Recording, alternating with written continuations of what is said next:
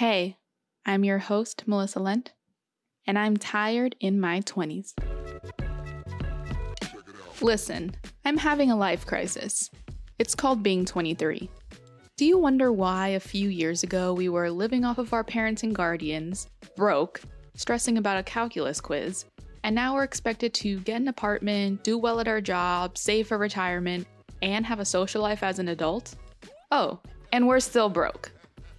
When I graduated in 2020, my life fell apart, and I started to reconsider everything. First, this notion that there's one best way to live life, and second, that once we're adults, we're supposed to have it all figured out.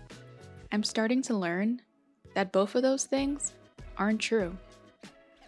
Talking to other people in their 20s, I knew I wasn't alone, and that's exactly what you'll hear in this podcast.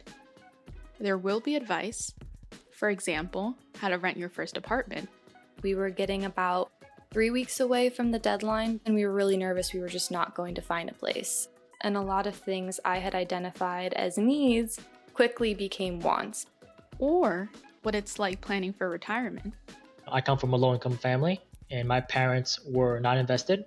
I am the retirement fund. You start thinking about how can I maximize my wealth.